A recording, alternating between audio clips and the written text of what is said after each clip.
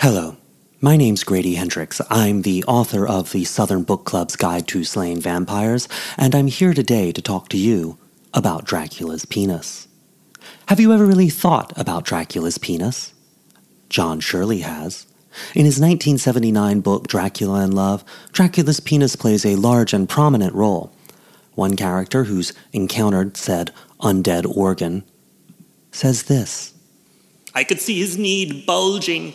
I could see the outline of his black thing writhing like a separate animal, trying to escape his clothing, snapping like an angry snake. His organ moved like an animal tied to his waist, nosing into me like an angry tomcat. Damp, hard as iron, yet it whiplashed like a moray eel, and the thing thrust, and I glimpsed it just as it entered the two cold golden eyes on its snout, and it was as big as a cat. What do we really know about vampires?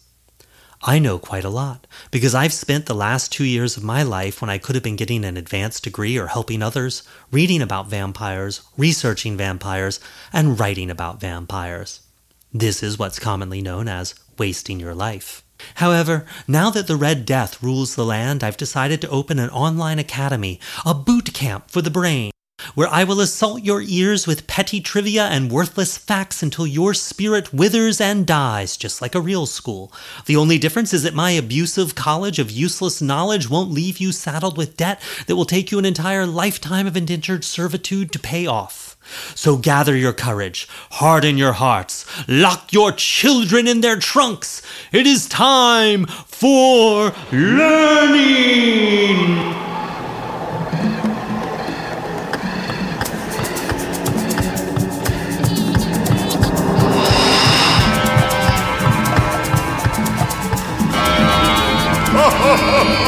Welcome to Super Scary Haunted Homeschool.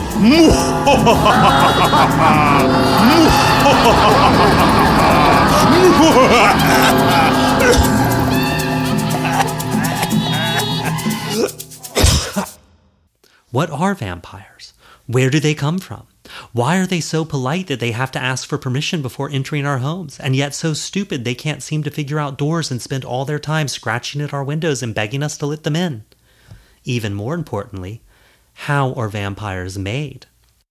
Dusty old books say, Dead wizards, werewolves, heretics, and other outcasts become vampires, as do also the illegitimate offspring of parents themselves illegitimate, and anyone killed by a vampire. But like a lot of things you read in books, that's just stupid. I've researched the folklore of peasants from all over Northern Europe, and they are quite clear that if 7 children of the same sex are born into one family, then the 7th child will have a tail and be a vampire. Pregnant women who don't eat enough salt will give birth to vampire babies. Unbaptized children become vampires on their 7th birthdays. Suicides will become vampires after their death, and so will most murderers. Alcoholics will probably turn into vampires when they die. If a cat walks over a corpse, it will turn into a vampire. Also, if a small boy jumps over a corpse, that corpse will turn into a vampire too. Children born between Christmas and Epiphany, children born on Christmas Day, people who eat the flesh of sheep killed by wolves, people who are excommunicated, and werewolves all become vampires after death. Children born with all their teeth will become vampires. If your brother is a sleepwalker, you'll become a vampire. Christians who convert to Islam, priests who say mass in a state of mortal sin, godparents who stumble over the words of the Lord's Prayer, corpses left unattended, anyone who dies alone, babies suckled too long, felons, the battlefield dead, stroke victims, drowning victims, the first person to die in an epidemic, heretics, wizards, redheads, grumpy people, women of ill repute, and people who talk to themselves are all probably going to become vampires. Peasants in Northern Europe were really stressed out about vampires because vampires were enormous pains in their ass.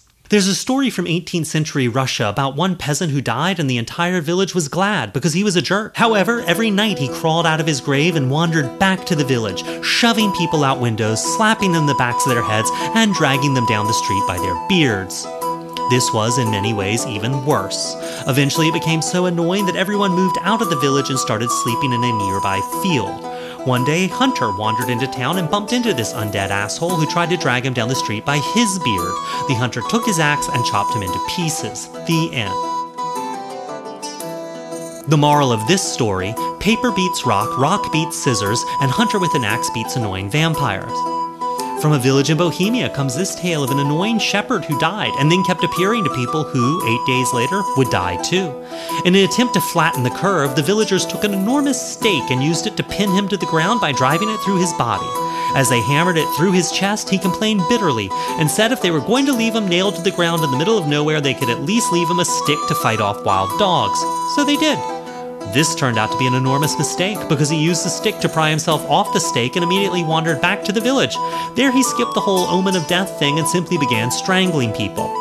Finally, the villagers put him in a cart and took him way out into the middle of nowhere where they nailed him to the ground using many enormous stakes driven through his body. As they worked, he would not shut up and complained bitterly about how much it hurt and vowed that the second he got out from under all these stakes, he was coming right back to the village where he was going to strangle every single one of them.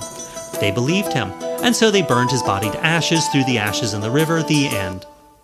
In Silesia, a shoemaker cut his own throat, but his family covered up his suicide so he could be buried in consecrated ground. Much to his embarrassment, his corpse immediately rose from the grave and began to wander around town, crawling in windows and lying on top of people as they slept. At first, when people complained, his family threatened to sue anyone who repeated this rumor about their dead husband.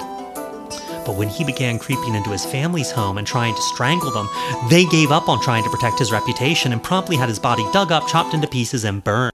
One of his victims, however, the household maid, died, and 8 days later she returned from the grave as a chicken.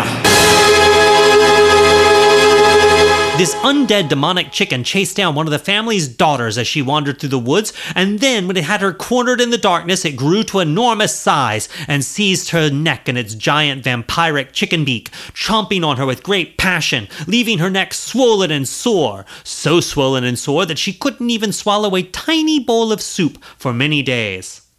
As you can see, vampires come in many different shapes and sizes. Some of them are chicken-sized, most of them are unpleasant. And they come from many different places, most of them foreign and equally unpleasant. So let us begin our first class here at Super Scary Haunted Home School. Geography! Welcome to Super Scary Haunted Homeschool's Geography class, where we'll learn which disgusting vampires come from what terrible countries. Some people say vampires come from Transylvania, but really, Transylvania just means the land beyond the forest, which is a verbal shrug meaning somewhere over there. Sort of the same as the Bible's 40 days and 40 nights doesn't literally mean 40 days and 40 nights, but just a very, very long time to be stuck on an ark. However, some of the oldest accounts of vampires come from Greece. What is Greece? Greece is a country in the Mediterranean Ocean that Mrs. Favell Lee Mortimer tells us about in her wildly popular 1848 travel guide, The Countries of Europe Described. The Greeks are very unlike the Turks. They are lively and warm in their manners and fond of talking. They love singing, though they sing badly. They delight in dancing and merriment. They give way to all their feelings, crying one moment and laughing another. They do not bear their troubles well. When they are unhappy, they scream like babies. A confusing place, Greece. It is the birthplace of democracy and Ariana Huffington. It has no economy, and yet its weddings are both big and fat. Many Americans are still unclear on whether they should say gyro or gyro when ordering Greek sandwiches. Don't ask Greek people to clear that up for you. They're equally confused. In Macedonia, they call vampires vampiros in the north and vampiros in the south. In Crete, they call them katakanas, but they most commonly call them vrikolakas, which is not a Greek word at all, but a word the Greeks stole from Slavic countries. Unfortunately, this has led to even more confusion because the Slavs believe that a man who is a werewolf becomes a vampire after he dies, which is confusing and caused the Greeks to decide that the word vrikolakas would mean both werewolf and vampire. Furthermore, some Greek vrikolakas are men who drink blood but are dead, while other vrikolakas are men who are still alive but drink blood, so they really have no idea what they're talking about. One thing the Greeks do get right: blaming small children for their problems. In old-timey Greece, there was a belief that the smallest, skinniest, runtiest child in a litter was just waiting for an opportunity to murder their healthier, better-looking siblings. So, if more than one of your stronger, more talented, and attractive children died, then clearly your ugly runto was to blame. This is when an ancient Greek parent would turn to their weak and sickly child and punch them repeatedly in the head, saying, "You are a Vrikolakas and you have devoured your brother. Bad Vrikolakas. Bad, bad, bad." In Crete, the Vrikolakas has to ramble about all week long, never resting except on Saturday night when he's allowed to return to his tomb and unwind. Most Greek villagers had nothing else to do on a Saturday night but punch their undernourished children, and so that was when they would descend on the Vrikolakas' grave and set him on fire. Greece may not have an economy or a compassionate approach to childcare, but they do have islands. So many islands, in fact, that they can spare a few of the uninhabited ones to deal with their Vrikolakas problem. The uninhabited island of Thracia is used as a Vrikolakas storage locker. It is the island aboard Vampire, where, with nothing to do, no one to suck, and no way to die, the vampires of Thracia spend their days rolling rocks into the ocean like sad loners. Many Greek islands export their vampires to Thracia, and once they stop trying to build catapults to fling themselves onto passing ships, they start rolling rocks into the ocean too, which is a stupid waste of time, but better than singing badly or punching babies. In Kythnos, a man died.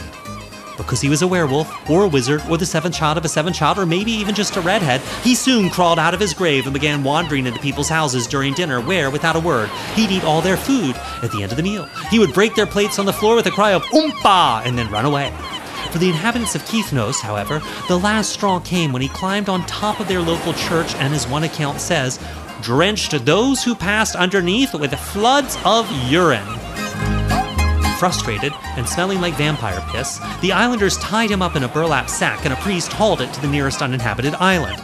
The vampire was so angry about this that he got out of the burlap sack and chased the priest back to his boat, throwing his poo at him the entire time. But aggressive urination and feces tossing was not on brand for Greek vampires. The Vrikolakas from the island of Amargos liked to walk around in broad daylight and gather in fields where they would munch on green beans. In the village of Pyrgos, one vampire returned from the grave every night to visit his wife, repair his children's shoes, chop wood, and fetch water from the well.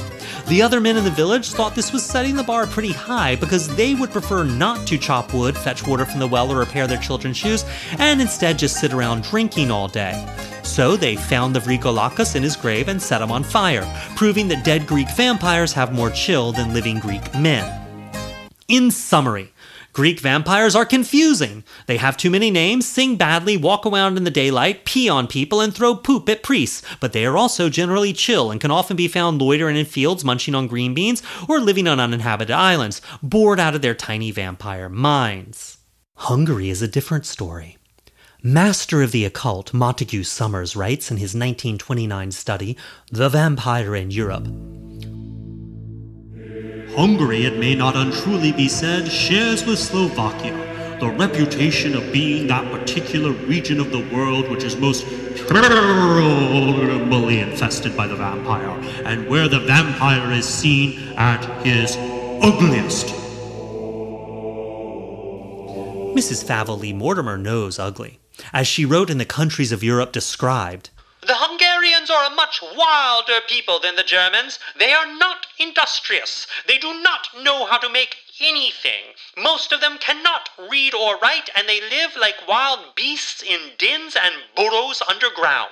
Unable to read or write, Hungarian vampires are easily bored, often mooching into their former homes around dinner time to stare at the living as they eat, then silently slithering away afterwards, which isn't too bad until later that night when everyone at the table they looked at died. Mostly these were their relatives, because in a depressing but all too believable twist, Hungarian vampires like to keep it in the family, which is really dispiriting when you think about it. I mean, just when you think Uncle Sticky is finally dead, here he comes back from the grave to give you more unwanted wet mustache kisses and overly long, uncomfortable hugs. The ugliest tale of Hungarian vampirism, however, may not have been a vampire at all. Cower in terror and try not to die as you listen to this true tale taken from the authentic records of an actual Hungarian hamlet. On another time about evening, when a theologian was sitting with his wife and children about him, exercising himself in music, a most grievous stink suddenly arose, which by degrees gradually spread itself into every corner of the room. Hereupon, the theologian commended himself and his family to God. The smell nevertheless increased, and became above all measure pestilentially noisome, insomuch that the theologian was forced to abandon his parlor and retire upstairs to his bedchamber. But when he and his wife had not been in bed a quarter of an hour, they found the same loathsome stink inside the bedchamber with them, infesting their very bedclothes, and they complained most bitterly of its smell, much to one another.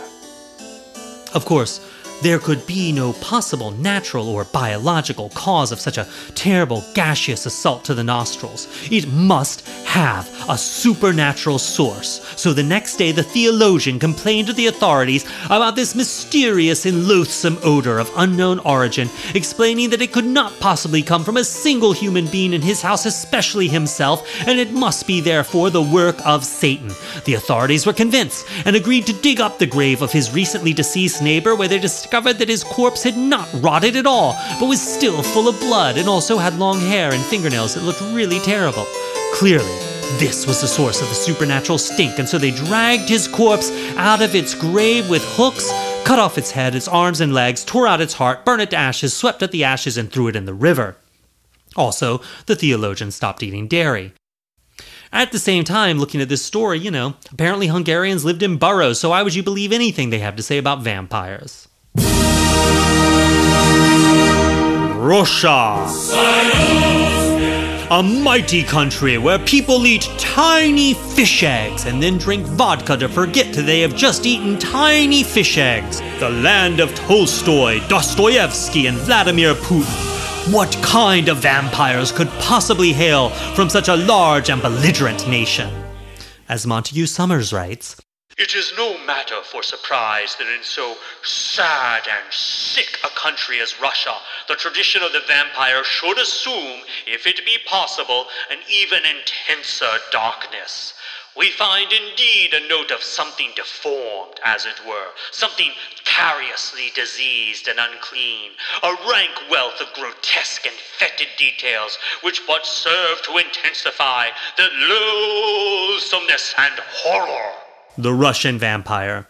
Loathsome, horrific, grotesque, and fetid.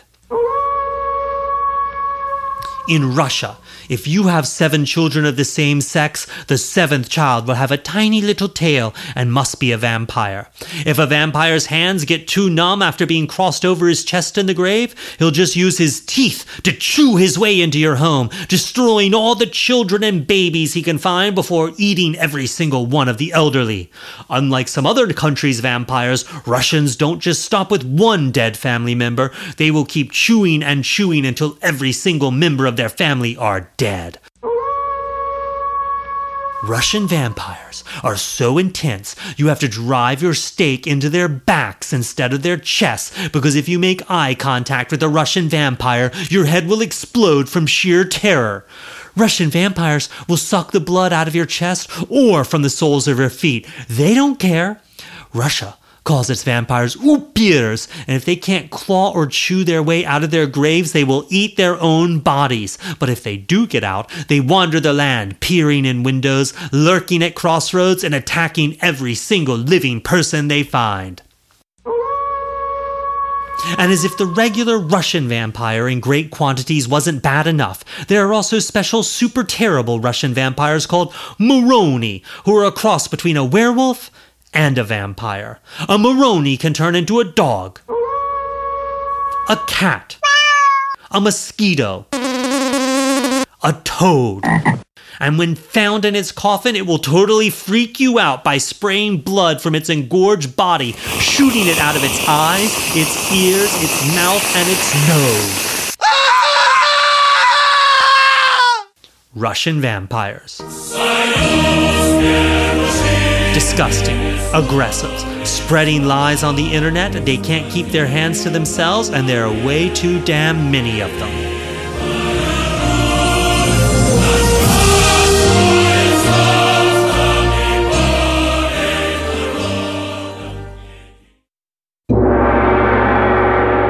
By the sound of that racially insensitive gong, you know we're in China. What does Mrs. Favell Lee Mortimer have to say about China? And while we're at it, who is Mrs. Favell Lee Mortimer, and why can't I shut up about her? Mrs. Favell Lee Mortimer, despite having no children, was one of the most popular children's book authors in Victorian England. And despite only ever having left England twice, she was also one of its most popular travel book writers. And she did not like a single country anywhere on earth that wasn't England. And, like a lot of English people, she especially didn't like China. To us, China is one of the most ancient civilizations on the planet with a long, distinguished history, which has given us paper, movable type, gunpowder, and sweet and sour pork. But to Mrs. Favell Lee Mortimer, it was just another disgusting hellhole. The Chinese are very selfish and unfeeling. Beggars may be seen in the middle of town dying and no one cares. It is a common thing to stumble over the bodies of dead babies littering the streets of China. In England, it is counted murder to kill a baby, but it is thought no harm in China. Chinese vampires are not sexy creatures of the night who dress like they're going to prom, speak European, and act like they know which wine to order. Chinese vampires are called zhangxi, and they are moldering corpses so stiff with rigor mortis that they can't walk. Instead, unable to bend their arms or legs, they must hop after their prey, long fingernails extended in front of them with stiff arms for stabbing. Basically, the Chinese zhangxi is a blood-hungry pogo stick, and the only way to lay them to rest is for a Taoist priest to kick the crap out of them before cramming them back into their stinky graves. Taoism is a beautiful and ancient religion of great complexity that requires years of study to even begin to comprehend its simplest precepts. However, if you're a white person, you've probably mastered it by Googling the term Taoism and reading the first page of search results, or by flipping through the Tao of Pooh. If you've ever gotten a yin-yang symbol tattooed to the base of your spine, or maybe gotten a coupon to a yoga studio, you're probably a Taoist master. So you already know that Taoist priests are divided into redhead priests who are calmer and listen to melodic metal and do stuff for living people like cure sickness and perform rituals, whereas blackhead priests are more intense. When someone dies, these black metal priests ensure that they are buried properly with the correct charms at the proper location so that they don't become a hopping vampire. If they do become a vampire, the black metal priest will beat them into the ground. Besides punching, how do these black metal Taoists eliminate vampires? With chicken blood, black dog blood, cherrywood sword, talismans, and sticky rice. Also very useful, the urine of a virgin boy. Join us on Saturday School for an extra credit session on Chinese zhangxi. But for now, let's abandon China where the streets are paved with dead babies and return to a place where the streets are paved with cows. Because if there's one place that's absolutely obsessed with vampires, it's Germany! Germany is not a land of illiteracy and burrows. It is not a land of dead babies used as paving materials. It is not a land of island full of bored vampires. Germany is a land of well-managed public order and well-managed bowel movements. Even before trains were invented, German ones ran on time. Even Miss Favell Lee Mortimer is a fan of Germany, setting the scene with her indispensable 1848 travel guide. If you were traveling through Germany, you would see fine hills and great forests. But where are the cows? They're in the stable. How strange it seems to keep the poor cow shut up in a stall. I am sure if you were a cow, you would much sooner be an American cow feasting on the fresh grass than a German cow eating bundles of stale weeds in a stable. I also cannot say German cottages are very pleasant. But Germans can play on the piano quite nicely, and the harp, and they sing very sweetly.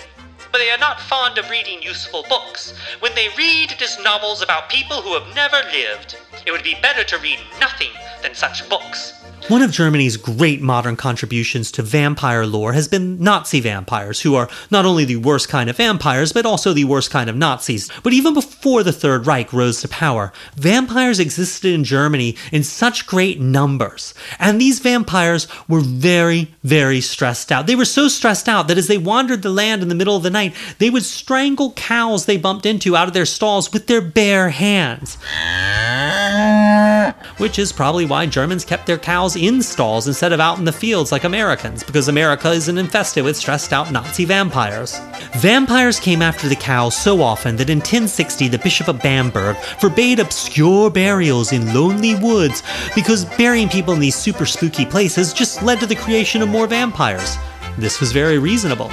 Another reasonable German tactic to reduce cow strangling Nazi vampires was holding burials in the middle of the night so the dead couldn't see to follow them home. And then there were need fires. Need fires are bonfires started in the most labor-intensive and aggravating way possible, by rubbing two sticks together, not by flint and steel. Peasants would build need fires at the entrance to their villages on the borders of fields to keep vampires away.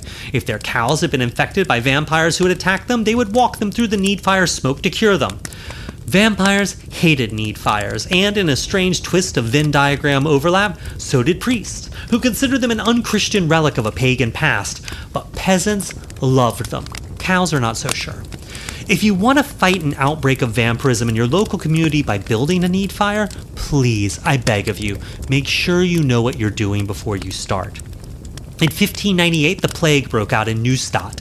John Kohler had read about need fires and convinced the local burgomasters that what this outbreak needed to stop it at the source was need fires, because clearly it was caused by rampaging vampires and need fires would keep them away.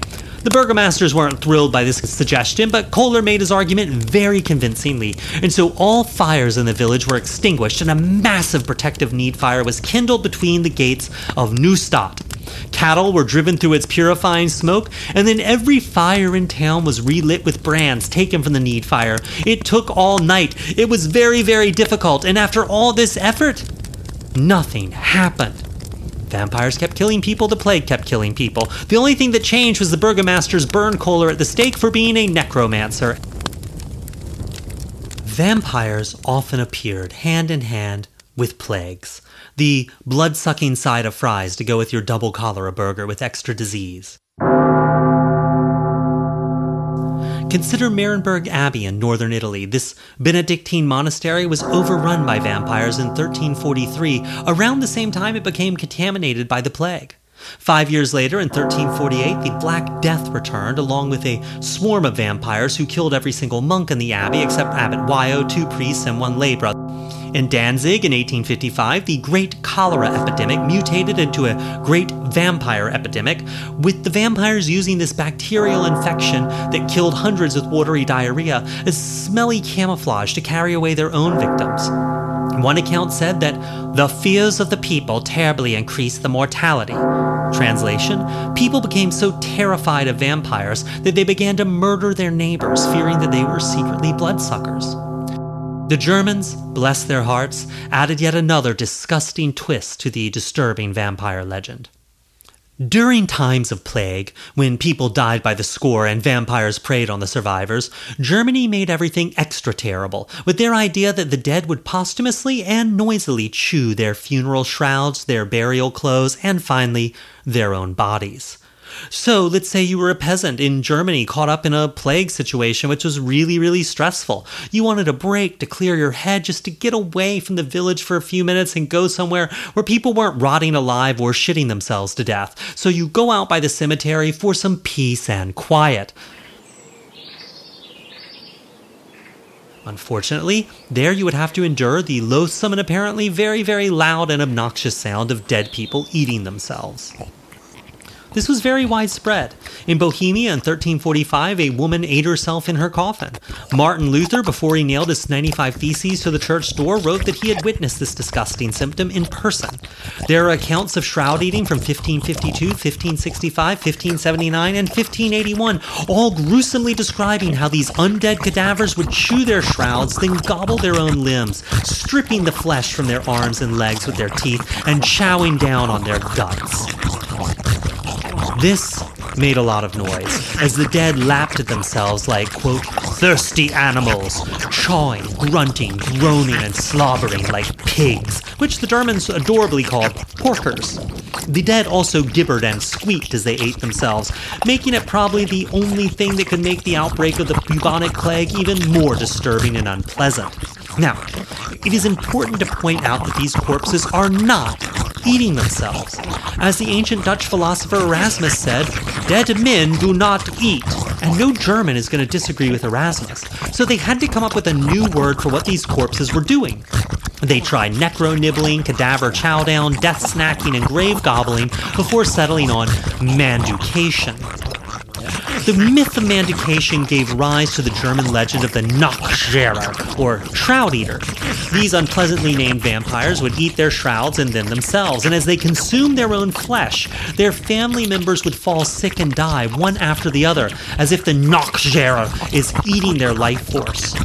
Alternately, like a Silesian vampire who can turn into a chicken, the Nachtjäger could rise from the grave and transform into a pig, or porker, and trot over to suck the lifeblood from their families one by one until they were all dead. The problem with Nachtjägers is that they were easily identified if you just went to the graveyard and stood quietly and listening for the sound of manducation. Then you popped open the coffin lid, and if the body inside had its left eye open and held its thumb in its opposite hand, you just stuck a coin in its mouth to paralyze it and chopped off its head with a shovel. In his 1679 pamphlet, Dissertatio de Masticatione Mortuorum, theologian Philip Rohr takes on all the many facets of manducation in all their squeaking, grunting, gibbering glory.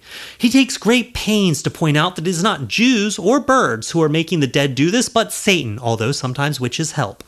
Rohr also gives remedies to prevent the dead from noshing on absolutely everything in their coffins, such as clasping the hands of the corpse together or rubbing earth on their lips. Other people recommended cutting out their hearts, known as decoronation, or staking corpses to the ground by driving wooden stakes through their hearts. But Rohr wanted his readers to know that this was wrong, as he writes, "It is both morally wrong and physically wrong and legally wrong to do these things. It is a sin against one's neighbor, for the reputation of the dead person will be most gravely injured by the horrible, degrading circumstances of such an exhumation, and then the hacking off of their head and the driving a stake through their heart." He's right. It's embarrassing to be dug up from your grave in front of the whole village, have your head chopped off, and your heart have a stake driven through it. The real remedy, Rohr tells us, is prayer. Or you could try carrying a Bible around. Is a Bible expensive? Do you not have one that's light enough to carry around in your pocket? Maybe just wear a holy medal. Or you could just put a crucifix or a cross around your neck. Rohr pointed out that manducation most frequently happened when vampires were at large, which was mostly during plagues, which leads you to wonder if during a time when people were dying in great numbers and in a rush to get their infectious corpses into the ground as quickly as possible, a few living people might wind up nailed inside coffins and, like a Russian vampire, they might try to claw or chew their way out. Years later, in 1746, the French monk Antoine Augustin Calmet wrote The Phantom World, in which he said that manducation was stupid, especially when Greek people believed in it. "We can hardly believe and persuade ourselves that a nation so witty as the Greeks could fall into so extraordinary an opinion as manducation. The imagination of those who believe that the dead chew in their graves with a noise similar to that made by hogs when they eat is so ridiculous that it does not deserve to be seriously refuted." All right, so let's not seriously refute it. There aren't a lot of differences between pre-industrial revolution vampires who existed before the 19th century and the vampires we have today. Even though pre-industrial vampires do a lot of strangling and throttling, those are just expressions for attacks on the neck. So, old-timey vampires, they're just like us. All the pieces were there. Even before the 19th century, vampires were restless corpses who infected others with their condition, ultimately killing them and turning them into even more unclean, inhuman creatures of the night. To repulse them, you wore a cross. To cure them, you dug them up from their graves and destroyed their hearts, or drove a stake through their bodies to keep them from walking around, then burned them to ashes and threw the ashes in the river. These symptoms of vampirism would endure for almost 2 centuries before Bram Stoker put a tuxedo and a cape on them in 1897 in Dracula. Imagine the terror a plague held for a peasant in the 16th century.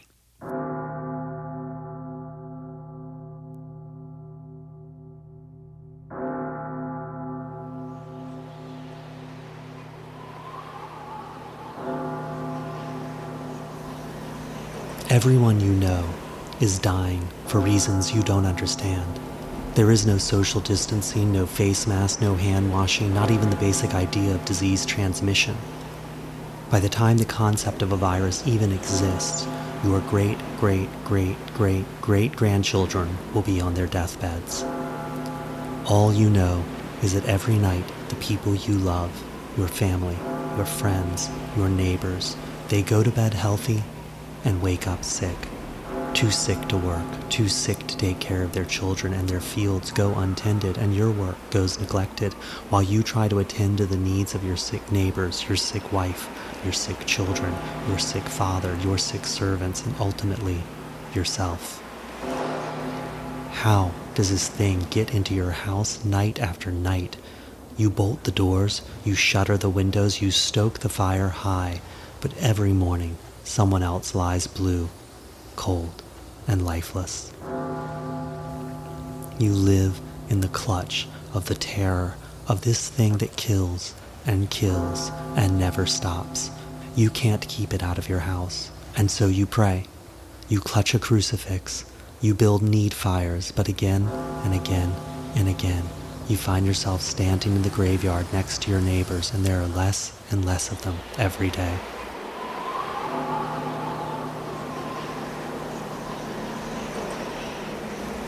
The one thing you do know is that during this time, death creates death. Illness creates more illness, and its appetite seems unending. And if you're a public official, a burgomaster or a military officer, someone who can see the big picture, how do you keep this contagion from spreading, leaving one silent, empty village after another in its wake? You know what sickness is, but you have never in your life, in all your experience, beheld something that killed on this scale, something that seemed so unstoppable, relentless, this invisible malignancy, this world annihilator, this monster, this Koshi, this Naksharer, this Karakanas, this Upir, this Vrikolakas, this vampire.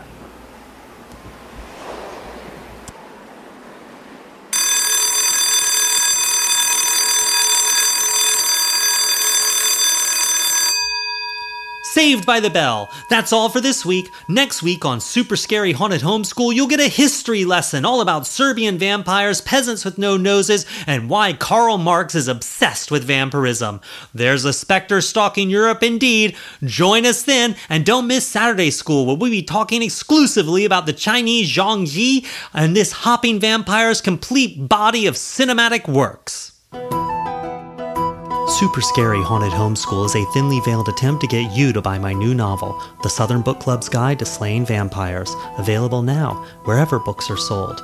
It's written by me, Grady Hendrix, who also wrote and produced this podcast.